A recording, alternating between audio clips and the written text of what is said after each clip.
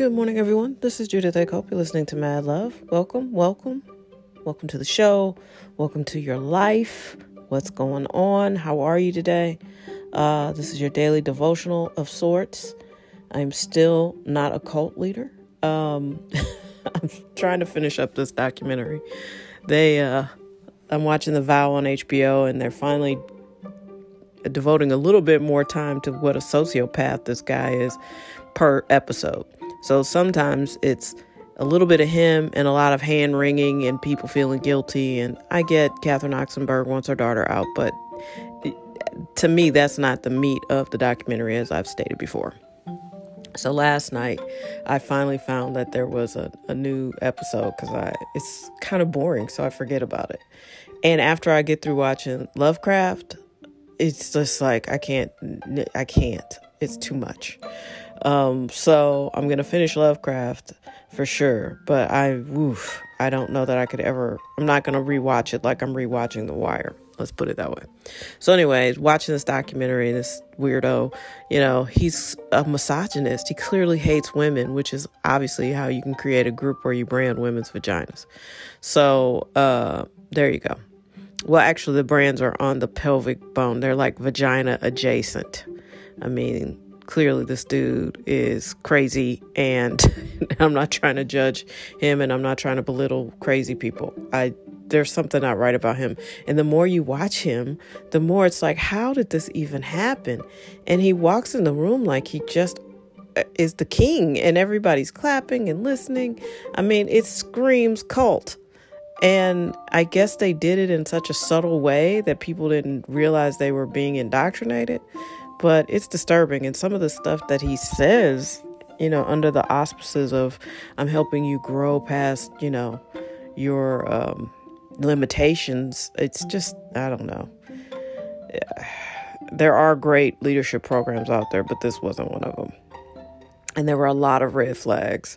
Lots and lots of red flags. But anyway, I'm not a cult leader. I'm not like that dude. I just want you to know that I'm here for you. And hopefully I'm helping you on this journey called life. Because like I said, and I've said multiple times over the 3 years of doing this podcast, they don't teach you anything you really could use in your life in school. Like life stuff, they don't teach. They don't even teach you how to sign your signature now. You can't even sign your name on things if you're going off of regular public school education. So, we even forget about self-esteem 101, relationships 101, how to be a complete and evolved human being 101. So not that I have grandiose thoughts of filling in for those kinds of classes, but I do know for myself, I reached a certain point in my 20s, or very close to my 20s when I started. I was about 19, and then in my 20s, I was like, dude, I am struggling here. I've had an excellent education, and I have, but I looked back and I was like, school-wise, I'm on it, but life is not like school. There is a point when you graduate from school and you need to have life skills. And, everybody doesn't come from, psychologists who can say, these are the skills you need now. You know what I mean? Like, you got to figure this out. So part of the reason why my podcast skews a little self-helpy is because I've had to help myself to quite a bit of knowledge to survive to this point. And, That's the whole, I'm not rationalizing it. This is part of why I enjoy doing the podcast, and I want to help people, especially in areas where I feel like I've needed help. And I'm not trying to keep it a secret. If it worked for me and I can shave 15 years off of your journey, cool. Congrats. I'm here for that, because I don't want anybody to get into their 40s like I had to and be like, wait a minute, and be backpedaling and looking and like, wait, I missed that. How did I not fix that sooner? But I'm glad to be where I am, and I don't mind helping. And like I said yesterday, sometimes you really need to also consider where you are. Are you in a location where people love and support you, not just physically, but spiritually, mentally? Do you need a better team around you? Do you need a better management staff. Like Ryan Tannehill clearly needed a better coach and a better offensive system. Yeah, there are many life lessons from the NFL. and think about it. It's also the same is true for someone like Lamar Jackson. Can you imagine if Lamar Jackson had wound up in Cincinnati or Cleveland, who's just now figuring out how to do things that result in winning? You know, what if he wound up in a system that didn't want to tailor to his strengths, where the coach was like, well, it's my way or the highway, you know? It really does matter where you land, because you have to be there and be a good fit. And that's true whether you're born into a family that you don't particularly feel like you fit in. You may have to get in your car and go somewhere else and find a new family, make a family. You know, sometimes you really do get born into the wrong bunch. You know, sometimes you just know this is not where I belong, and you feel it. And there's nothing wrong with that. And so people will try to make you suppress it and be like, well, you just need to stay in this town or stay in this place. Listen, I know tons of people who have left St. Louis and have no intention of ever coming back. And I get it. But I this is my home. A big chunk of why I am the way I am and who I am, it was formed here. And I like that. I like who I am. And I feel like if you can make it from here, you can make it from anywhere, because there is some nonsense and shenanigans going on here. This is not a sophisticated machine here. You got a lot of things that are suspect that go on here every day. And you just look at it and it's like people don't seem to want to talk about that. And then St. Louis can get thrown off with the race card. All you got to do is just throw race into it, and then, you know, that's it. You're down the rabbit hole of something else. And so nothing gets fixed. So I get it. It's not a sophisticated place. And I can say it because I've lived here a good chunk of my life. I was born and raised here. I am a St. Louisan. And one day I won't be. But for now, you know, it just is what it is. But there are people who were planted here who knew they shouldn't be here. You know, I have a cousin who just packed up about 40 years ago and was like, I'm out. And he never came back. I mean, he was like homeless for a while. He would rather be homeless than live here. So, and this is not to slight St. Louis. It is what it is. It's home. There's some beautiful people here and a lot of heart here.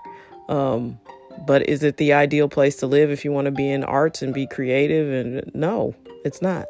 So that's just a fact. And it doesn't seem like they're in a hurry to figure out how to make this a more appealing place to live. So that's just what we're dealing with here.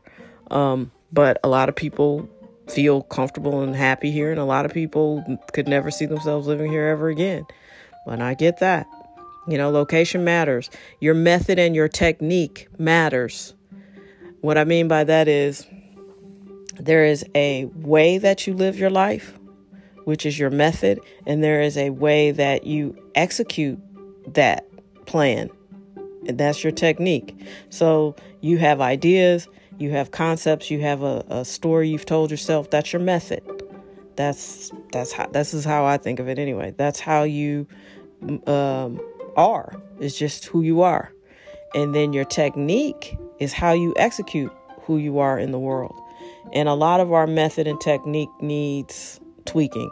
Not just here, but everywhere. I feel like that is how you express yourself in the world. It's your method and your technique. And it's okay to look at your situation and be like, I need to fix these things. These things I need to let go. These people I need to let go.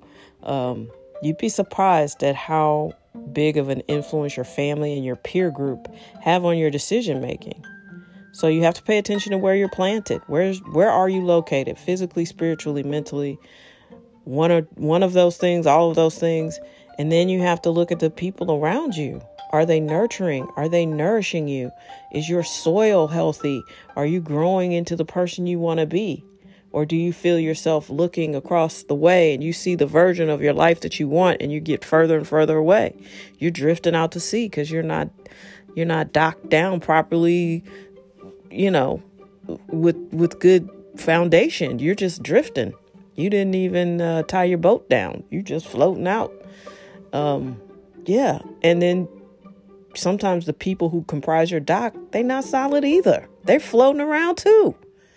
So, I mean, it's really important to figure out who you are, where you are. You're going to become the 5 people you hang around with the most. So let me break that down for you. If your best friend is a criminal, you criminal minded too. If your best friend is an entrepreneur, you're entrepreneurial also. If your, if your boyfriend or girlfriend is a procrastinator, you're going to be a procrastinator too, because you're attracted to that element of their personality. Whatever their dominant traits are, those are your traits as well. I had a spiritual lady. She was like a preacher. I'm not sure what she was. She was like a spiritual advisor that I met in the late 90s. And I remember she sat me down one day and she was like, explain, go ahead and tell me the 5 traits that you love most about your friends. And I rattled off 5 things and she was like, yep, I believe you're all of those things. And I was like, but wait, I was describing my friends. She was like, your friends are you. The people you pick in your life, they are you. So I was like, I'm glad I said 5 good things then. But in all seriousness, the people you hang around with the most, they are influencing you the most. So you have to be careful. You have to make sure you're surrounding yourself with people who have your best interest at heart, who love you, who care about you, who aren't going to put you in situations that will bring you harm. All of that sounds simple and too simple to be the truth, but it is. And it'll make a world of difference in your life. There's no book that says just because you've known somebody a long time or just because you're related to somebody that you have to stay in proximity to them. You definitely don't if they're not healthy. So go ahead and look at your life, review your method and your technique. And your method and your technique is going to change. If you're reacting to things in your 30s the way you did when you were in your 20s, you need to evolve. And you certainly don't want to react to things in your 20s the way you did when you were in high school.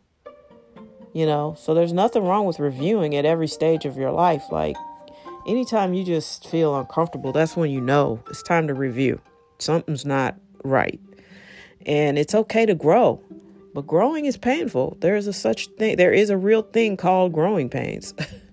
And when you're uncomfortable, it's because you need to grow. You need to change. You need to evolve. If you stay exactly the same every single day, you are failing. You're doing it wrong.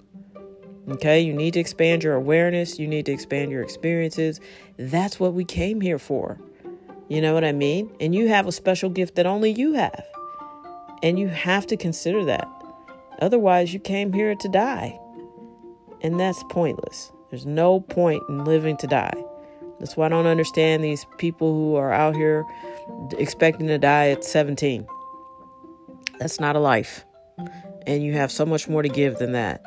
And I recognize that that's kind of extreme, but there are people who, maybe they're not gangsters or criminals, but they're out here, living, expecting to die at 50 or 60. That's not a life. With medicine, you could live, in health being what it is, you could live to be 100 easy. Okay? And in 20 years, it could be more than that. So focus, pay attention to what you want, look at your method and your technique, and just figure out how to do this. You know what I'm saying? There's nothing wrong with that. It really isn't. Come on now. I believe in you. That's my Thursday thought. Hopefully it's motivational. Hopefully you take something from it that inspires you. And thank you again for listening. You guys are the best. The podcast is growing, and I could not do this. I would not do this without you. I appreciate you. And we'll meet back here tomorrow. Yeah, let's do it.